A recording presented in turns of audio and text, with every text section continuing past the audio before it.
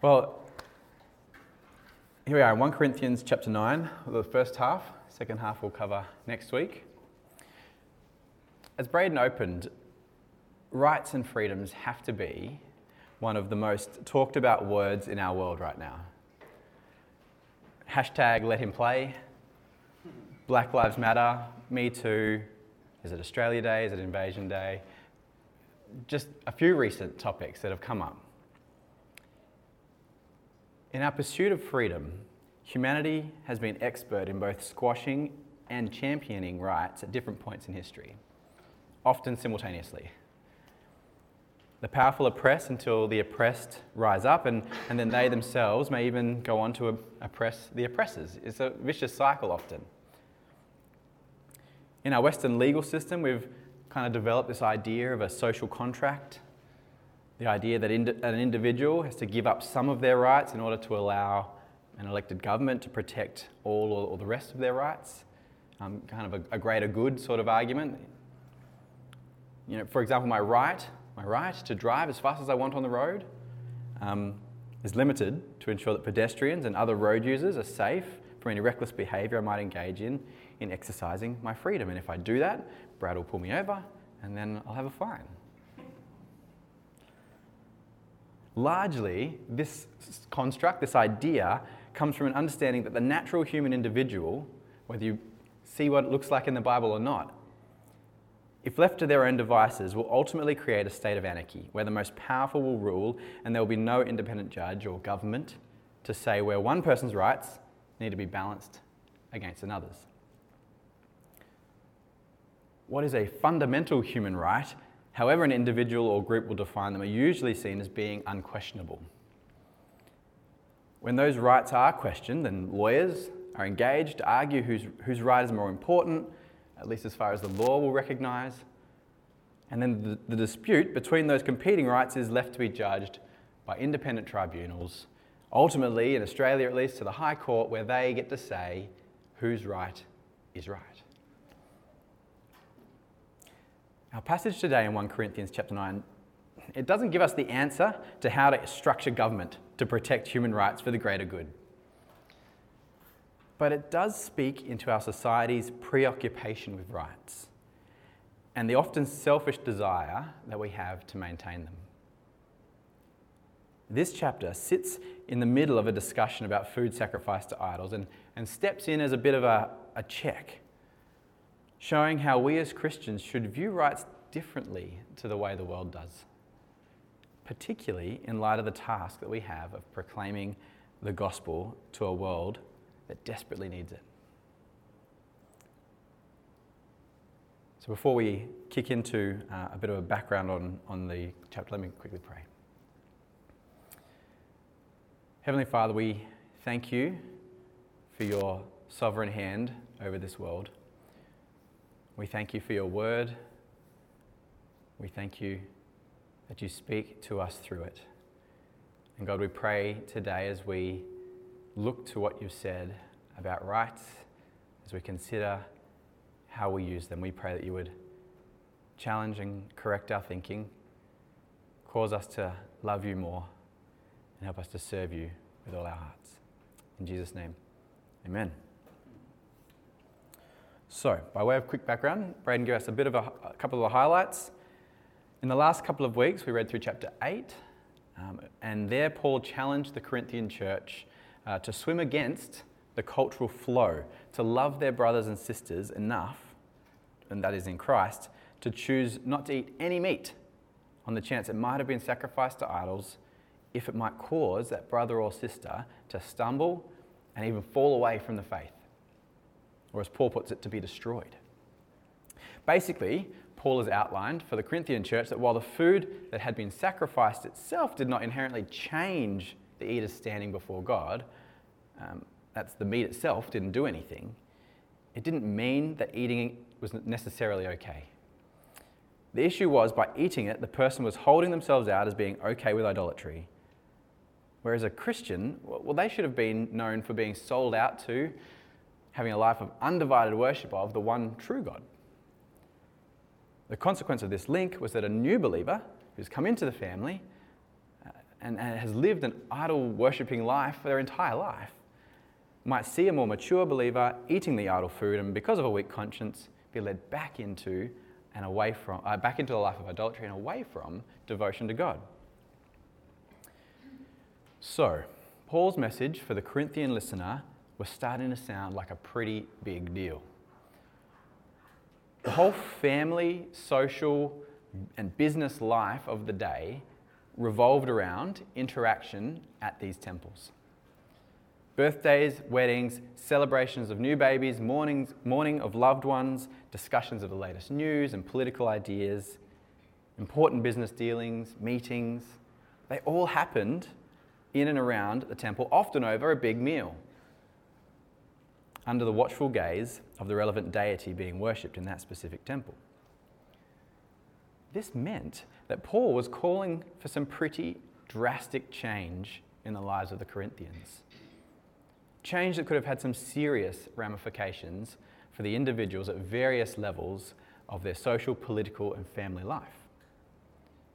And so, as we move into chapter 9, he steps away from his more direct call to do away with idolatry, as in he doesn't name it like that way anymore, but he kind of, in fact, widens the scope of the challenge by demonstrating to the Corinthian church how he himself responds to the freedom that he's received through the gospel and, obviously as a consequence, how he's calling them to do likewise. So I'm going to work through this passage in with three headings. The first, I'll point out that we have rights. It's still there. But the gospel, kind of counterintuitively, frees us from rights so that we're freed to proclaim the gospel. We have rights, the gospel frees us from rights, and we're freed to proclaim the gospel.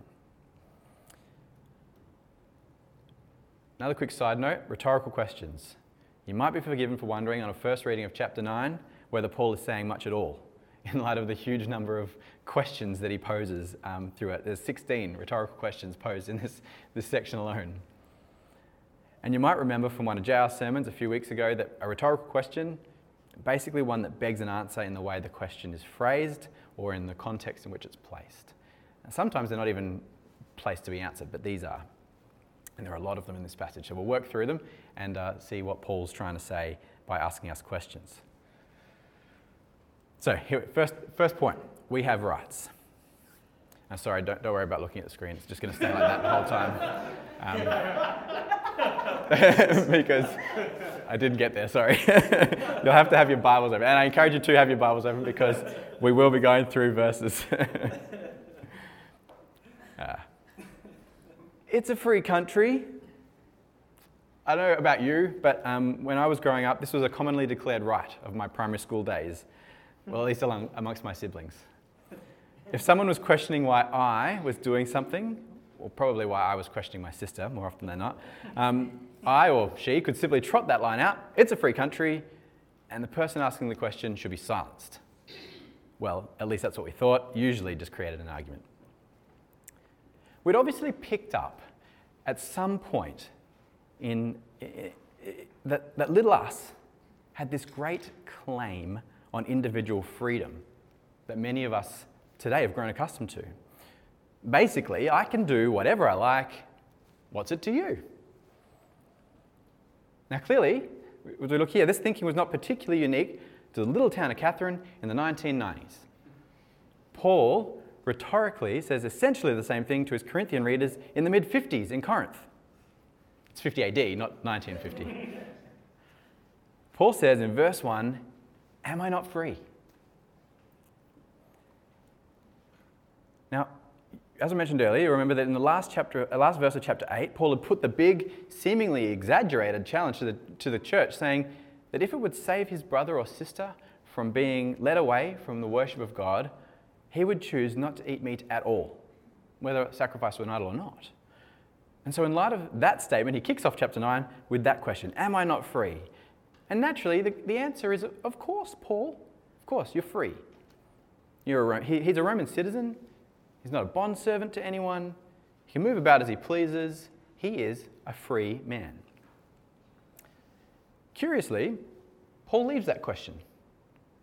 And he goes on to build a second line of rhetorical questions, beginning with, am I not an apostle? Have I not seen the Lord Jesus? And you might remember from Acts that in chapter 1, verses 21 to 22, they talk about needing to have seen Jesus as a mark of the apostle.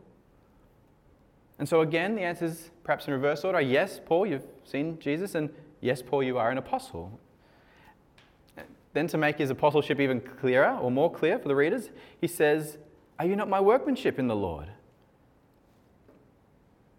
He takes a pause from his rhetorical questions now, and he kind of answers his questions. He says that the Corinthian church were in fact the evidence, the stamp of approval, the official seal, the work on the mantelpiece for people to see and demonstrate that Paul was in fact an apostle of Jesus. And if you remember back through our working through 1 Corinthians, in chapter 3, verse 10, he reminded the Corinthians that he'd laid a foundation of the gospel for them. In chapter 4, verse 15, he described himself as their father in Christ through the gospel. And unusually, I suppose, it's also that this work of the gospel was described right at the start as being, on its face at least, weak and foolish. But Paul is saying this is the message that has had great impact in the lives of the Corinthian believers, and it's that impact that Paul holds up as his defense, as it were, of his apostleship. So, Paul is free. He's seen Jesus, and he's one of Jesus' own apostles. Great. Okay, we're halfway through the letter, and Paul is now introducing himself again in some kind of pop quiz fashion. Why? Well, it's actually pretty clever what Paul's doing. He does this for a really important reason, and I think it's another example of how skillfully Paul employs rhetoric, or the art of persuasion, by carefully using words, when he presents the gospel and reveals God to God's people. What Paul's doing here is he's effectively building up his importance, but he's aiming to do so inoffensively. He's trying to avoid any allegation that he is boasting about himself. And the reason why will become clear as we go on, but that's kind of why he's building it this way. So the next group of rhetorical questions that Paul works through is some of the rights that Paul obtains by virtue of this position. Free, apostle, so what? Let's see. And particularly in verse 14, when we get to at the end there, he'll describe himself as one who proclaims the gospel. So this is apostle proclaiming the gospel. This is what he should get for the fact that he does that role. So in verse 4, do we not have the right to eat and drink? Answer, yes. Yes, you do. Verse 5, do we not have the right to take along a believing wife, as do the other apostles and the brothers of the Lord and Cephas? Answer again would be, yeah, of course you could. Verse 6, is it only Barnabas and I who have no right to refrain from working for a living? Answer this time, no, of course you don't have to. So, yes, no. Now, just to kind of make things even trickier, Paul now uses questions to answer his questions as we work through. And so he asks 3 more in verse 7. And they are, who serves as a soldier at his own expense? Who plants a vineyard without eating any of its fruit? And who tends a flock without getting some of the milk? Of course, who serves as a soldier at his own expense? Paul would say no one. The soldier is given the rations and the tools needed to defend his king and his people. No one, or perhaps today, if people eat the fruit that they're picking, they might get sacked. But at least at the time, the answer was no one. The worker was entitled to sustain him or herself with the fruit that they were working to produce. And likewise, as a shepherd, they could take milk for their sustenance. Paul, then, as the one who is proclaiming the gospel to the Corinthian church, is demonstrating that he had an obvious right to being supplied with the needs that he needed to have for his work. So it would include the right to have enough support to bring along a wife if he had one. We saw earlier that he doesn't. someone who could co-labor with him, and 2, that support would be sufficient so that he wouldn't need to work on the side for a living, just like those other employments that we looked at and he went through. There would be enough support from what he did that he wouldn't have to work a part-time job or perhaps even a 9 to 5 to properly support himself and his family while they work for the gospel. And he braces the argument, as we just saw, with some illustrations describing people who labour in other roles who are supplied by that labour. All right, so we've worked through a fair few verses, and you might think, job well done, we see your point, thanks Paul, but he's not done yet. Building even further, Paul moves naturally, using a few more rhetorical questions, to lay on some further authority for his claim on this right for support from the Corinthians. First, he goes back to the law of Moses, and he confirms that these rights that he's talking about have in fact always been a command of God. It's in verses 8 to 10. He says, do I say these things, so the things he's just said, do I say all of this on human authority? Does not the law say the same thing? Well, does not the law say the same? For it is written in the law of Moses, you shall not muzzle an ox when it treads out the grain. Nice, called himself an ox, maybe strong, who knows? But he goes on, is it for oxen that God is concerned? Does he not certainly speak for our sake? It was written for our sake, because the ploughman should plough in hope, and the thresher thresh in hope of sharing in the crop. Throwing in another practical illustration there at the end of now the farmer and thresher, both expecting to be fed from their work. But this rule about muzzling an ox is curious, isn't it? I mean, it's from Deuteronomy chapter 25, verse 4, if you wanted to look it up. And in its original context, it was set amongst a whole range of commands that related to essentially being kind by allowing provision to others. It talks about even allowing the ox. Maybe it was hired from someone else, or maybe it was your own, but to work your mill, to tread the grain, but whichever circumstance, the direction is to allow it to eat some of the grain it was treading while it worked, so that it could continue to work hard and would remain ready to keep working. So, Paul nicely grabs the Old Testament and throws it in the New Testament for us to see a meaning that we would never have understood without him revealing that for us. Possibly. All right. Still not done. Paul goes on to some rules of practice, essentially, to show how that might have looked to the Corinthians. The first one is verse 11, or the next one is verse 11. A bit of a common sense approach, perhaps. If we've sown spiritual things among you, is it too much if we reap material things from you?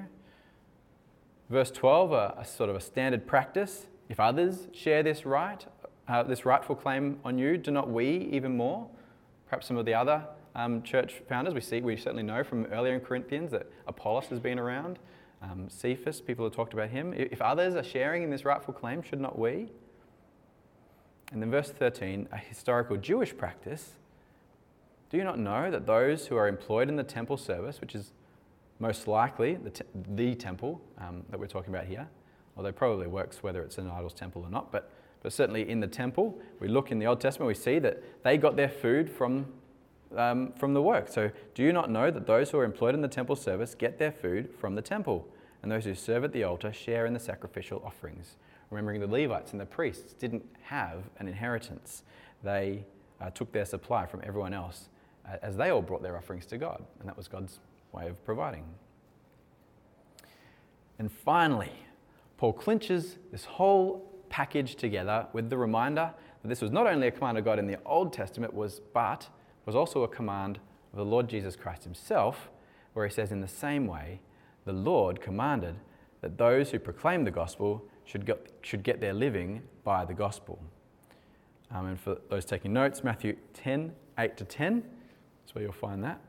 And if you want to see a similar reference to that sort of argument in Paul's work, it's 1 Timothy 5, 17 to 18. Okay, Paul has artfully built up his argument, closed off all the gates, and presented to the Corinthian church a bulletproof case for why he, as the Corinthians' apostle and one who proclaims the gospel to them, has a right to be supported by them.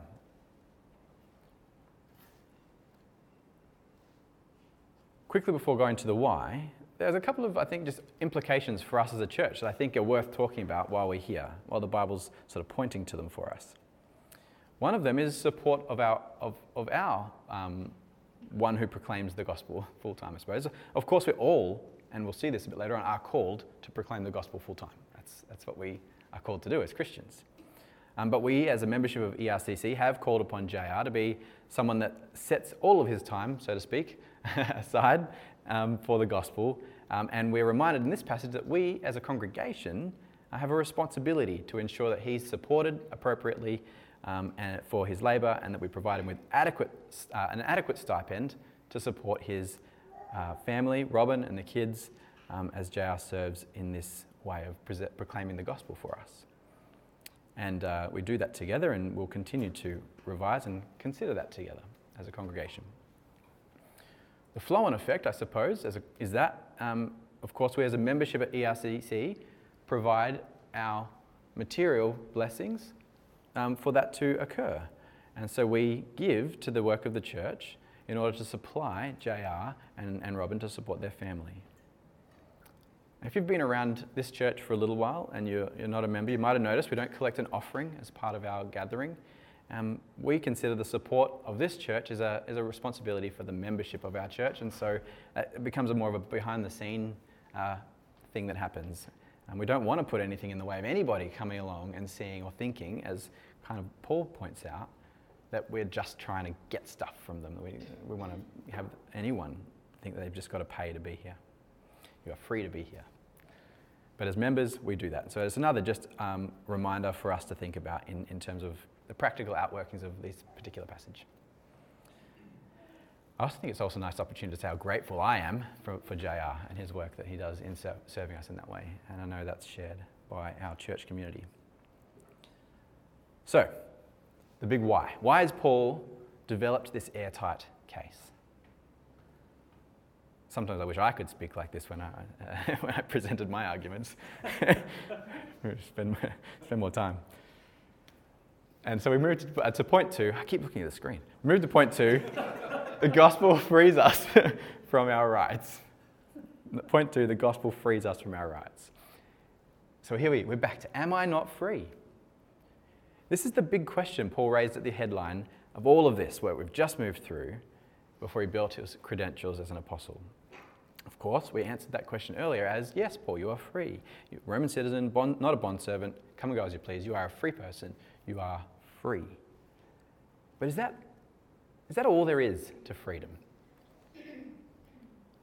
I did a quick scroll through YouTube just to see kind of what answers I might get for the question of what freedom means. I came across a promo video for a National Geo series featuring Morgan Freeman, funny in light of the context, where he posed the question to people right across the globe, what do you think freedom means? The answers were as varied as the people, and they ranged from running or swimming naked, flying, not working, going to the beach, Australian, drinking whatever a person wants and as much as they want. That wasn't an Australian, but could have been. Freedom was expressed as being able to liberate oneself from other people's expectations or from the law, being yourself, being freed from oppression or fear, and doing what your heart wants. And it went through to being described as art or dancing, being able to express ourselves in thought or action. Some believed, pessimistically, it didn't exist. It was a utopian concept or something that we lost as soon as we were born. But I think it was all summed up in one person's answer from the Philippines that freedom is having the power to create your own existence in the world. To be who you want to be. Now it seems that in Corinth, this was the Christians there. They tended to view that freedom this way too. In chapter 6, verse 12, we came across their slogan, all things are lawful to me. But is that what Paul meant by his question? Is this what true freedom looks like for the Christian? Well, if we look back again, chapter 7, Paul said in verse 17, "Let each person lead the life that the Lord has assigned to him or her, and to which God has called him or her." In verse 22 of that same chapter, Paul described even the free person as being a bond servant to Christ. And of course, we just saw in chapter 8:13 that he'd made the big statement that he would not eat meat if it would cause a member of his church to stumble. So what then is freedom? For the last couple of weeks, Roger reminded us that there was, and there still is now, a strong cultural flow that seeks to pull us along, enticing us to embrace a notion of freedom that is self-directed. And for the Corinthian Christians, this cultural flow had them wanting to have their Christianity and maintain their cultural practices in the idol temples at all costs.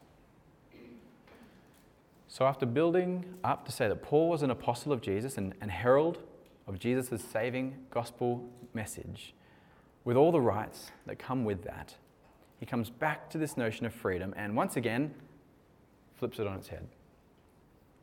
Paul redefines true freedom from "it's a free country" or from a pursuit of self-interest and makes the well-being of the community of God in response to God of highest importance. Paul has identified the rights that are due to him. And look, it was no doubt an expectation of the Corinthians, or certainly at least their upper class. They would have full well expected that great orators and experts, wise people, would charge for their knowledge. Otherwise, what was the point of knowing it after all? But after identifying those rights, he bursts that bubble right out from under them and says he has not and will not use any of those rights. In verse 12, after reminding the Corinthians that if others in fact benefit from this appropriate claim on their resource, then Paul, as their foundational preacher, he must deserve it even more, right? I mean, that's what he says. But he goes on and says, "Nevertheless, we have not made use of this right, but we endure anything rather than put an obstacle in the way of the gospel of Christ." And in verse 15, after reminding the Corinthians that this supply was in fact a command to the church from the Lord Jesus himself, I mean, what more could you say? He says, "But I have not made use of any of these rights, nor am I writing these things to secure any such provision." Just in case the Corinthians thought Paul was now underhandedly saying, "You can start the bank transfers now, guys." He would rather die, for I would rather die than allow anyone to deprive me of this boast. Strong words. That's a big call. Paul is challenging the Corinthians to give up their apparent, or at least in chapter 8, their so-called right to eat whatever they want for the sake of their brothers and sisters in Christ. And so Paul gives his own life as an example of how this attitude to freedom should look instead. But to what end? Is it just some kind of vain asceticism, sort of a counter puffing up, as it were, as opposed to the Corinthians being puffed up with knowledge leading them to eat? Is this just a puffing up with knowledge leading not to eat? It's just kind of the opposite, puffing up.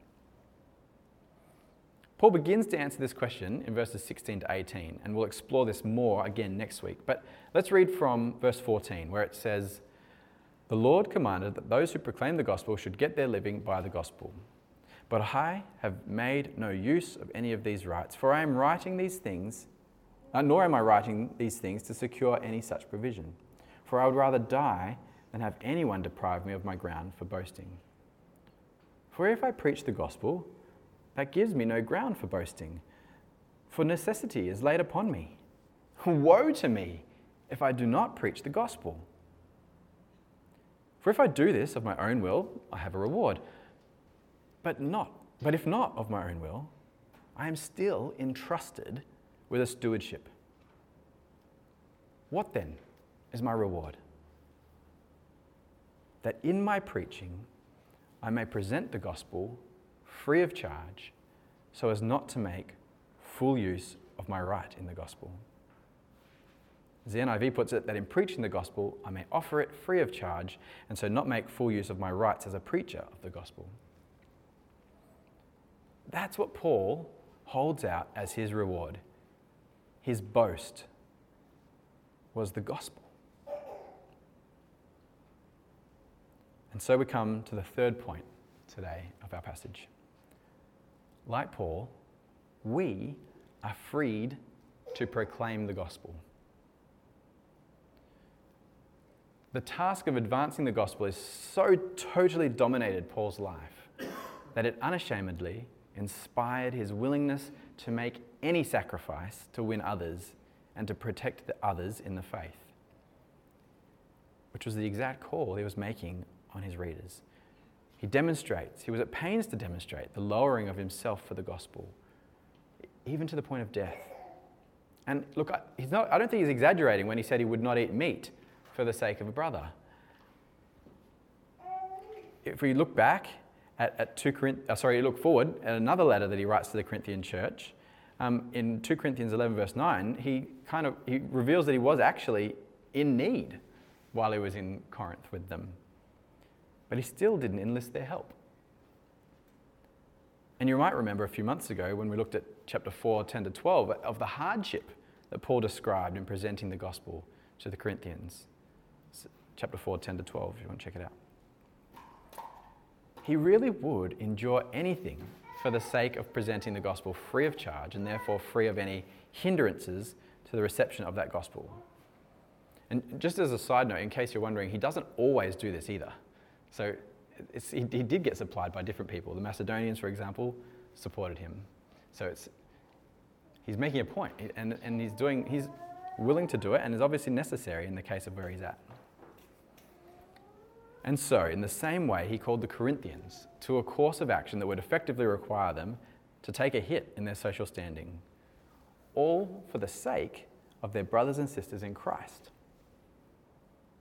Not eating food sacrificed to idols would result in them cutting themselves off at times from friends, from patrons, political allies, neighbours, even family. Sounds a bit like a call someone else had made of similar nature when he was walking around. Paul knew that the call that was being made was by no means easy.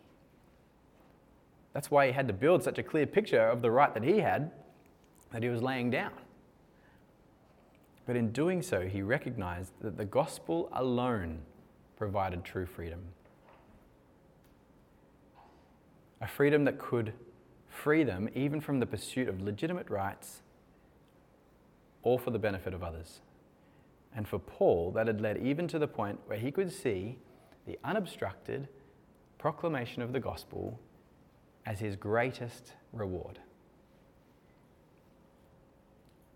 This was a call on Paul's life, a call that he discharged as a steward rendering a service to his master. But it's a call on our lives as followers of God today too. Paul says in chapter 11 verse 1, "Be imitators of me as I am of Christ." Jesus, in describing himself in Mark chapter 10, verses 43 to 45, said, "But whoever would be great among you must be your servant. And whoever would be first among you must be slave of all. For even the Son of Man," that's Jesus, "came not to be served, but to serve, and to give his life as a ransom for many." Even the Son of Man came not to be served, but to serve, and to give his life as a ransom for many. We read earlier from Philippians, where Paul wrote, "Do nothing from selfish ambition or conceit, but in humility count others more significant than yourselves. Let each of you look not only to his own interests, but also to the interests of others. Have this mind among yourselves, which is yours in Christ Jesus, who, though he was in the form of God, did not count equality with God a thing to be grasped, but emptied himself by taking the form of a servant, being born in the likeness of men, and being found in human form, he humbled himself by becoming obedient to the point of death, even death on a cross." These are incredible statements, aren't they? that Jesus, the creator and sustainer of the universe, did not count equality with God a thing to be grasped, but emptied himself as a servant and died a death that you, that I, that we all deserved. A death we deserved because we fall short of God, of giving our lives in complete service to him. A service that he ultimately and absolutely deserves. A death we deserved because we've lived for ourselves. We've said to God, I don't think I really need you. I'd like to hold on to my rights. Thanks anyway. Yet, this is a call on our lives. If we go back to our points, we have rights. There's no doubt about that. We are individuals with the capacity to choose not to do the dishes after a big day. We can choose to sleep and let our spouse get up for the baby because we're tired. We can choose to not prepare anymore for something that's coming up because, we've had enough. We have the right to not come to church to encourage our brothers and sisters because, not feeling it today. We have the right not to stick around to share reflections on God's word together because we've got other things to do. We have the right to do many things with our money. We have lots of rights on our time, on our resources, on our activity. But the gospel frees us from our rights. What a paradox. We're freed from our rights. And we're freed to proclaim the gospel in word and in action by laying down our rights for the good of others. So let me ask you, when is the last time you remember actively choosing to do that? I mean, maybe it's recently, hopefully it's often, but think about that. Choosing to lay your right or even an apparent right down for someone else. Or maybe the better question is, when is the last time you laid down your rights for a brother or sister and it gave you joy? That the laying down of that right for the sake of the gospel brought you joy and satisfaction, that the gospel was being demonstrated freely in your love for them, as Paul did. The problem is, my problem, if no one else, is that my desires are impacted by sin. I can hear Paul's words and I can give, assent to them. I can give myself until I break. But if I just do it as a rule, if I just serve and grind myself down in a legalistic way, all it will produce is bitterness. Like Paul, the only way we can lay our rights and ultimately our lives down like Jesus is by being freed by a greater love. We will only pursue our brothers' and sisters' rights above our own when our love for Jesus is greater than our love for ourselves. If you're here today and you don't recognize this freedom in Christ, if you don't really understand why it's even necessary, if you struggle with that idea, if you continue to seek freedom ultimately in a life lived for yourself, you may not realize it yet, but you are not free. But you can be. My encouragement to you would be to turn to God in prayer. Ask him to reveal himself to you in his word, to give you understanding of who he is, to give you the strength to be able to lay your rights at the foot of his cross. And look, at the end of the day, talk to someone here about it if you'd like to. Continue to explore that. In his great mercy, Jesus himself pays the price of our separation from him. Through the work of his Spirit, he allows us to discover true freedom in him for ourselves, to repent of our lives lived for us as King, to turn away from it and to pursue him as King. Friends, Paul preached freely to set people free because he had been set free. As we seek to respond to this same freedom, we will only share Paul's concern for our brothers and sisters for whom Christ has died when we love Christ most.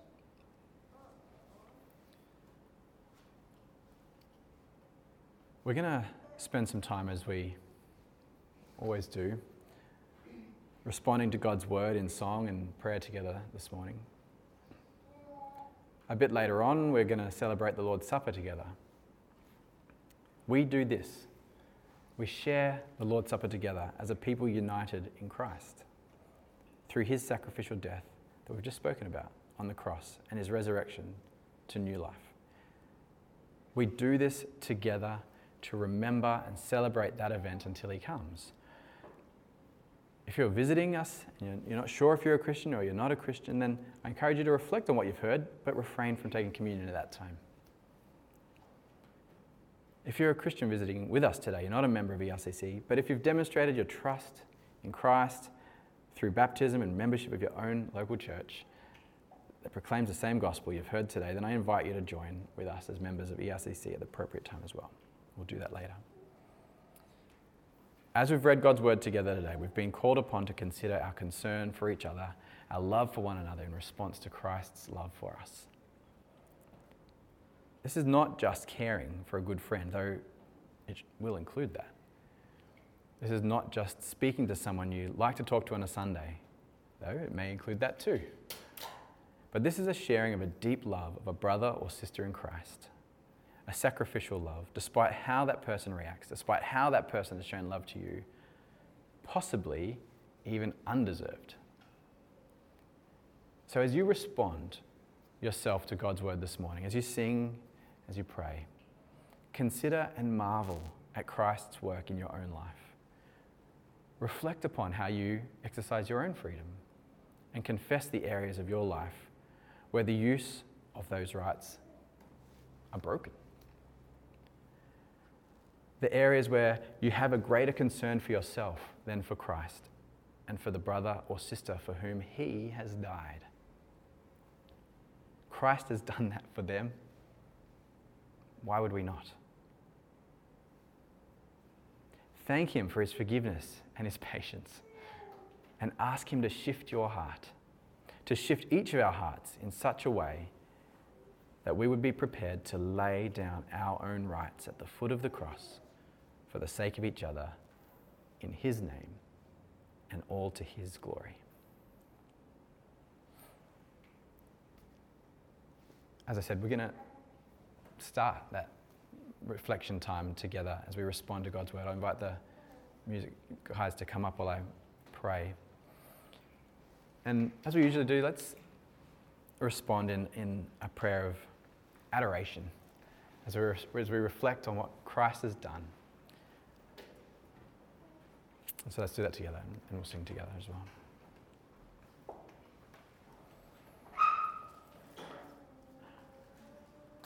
Gracious God, we do indeed marvel at the cross. We marvel at your gracious gift of life to us. We wonder and are amazed that through the power of the gospel, this good news that Jesus came and died for us, that through that gospel you provide in us true freedom, even from our own rights. We are humbled, Lord Jesus, that you did not count equality with God a thing to be grasped, but you emptied yourself, taking the form of a servant, being born as a human, and humbling yourself in obedience to the Father to the point of death, even the humiliating and painful death on a cross for us. Holy Spirit, we're in awe of the work that you have done in our hearts, allowing us to see the beauty of the cross, making it possible for us to lay ourselves down, as imperfectly as we are able, to bring God the glory. all praise to you, Lord, who humbly came to bear our sorrow, our sin, our shame, who lived to die, who died to rise again, for us as the all-sufficient sacrifice. We worship you, God. Amen.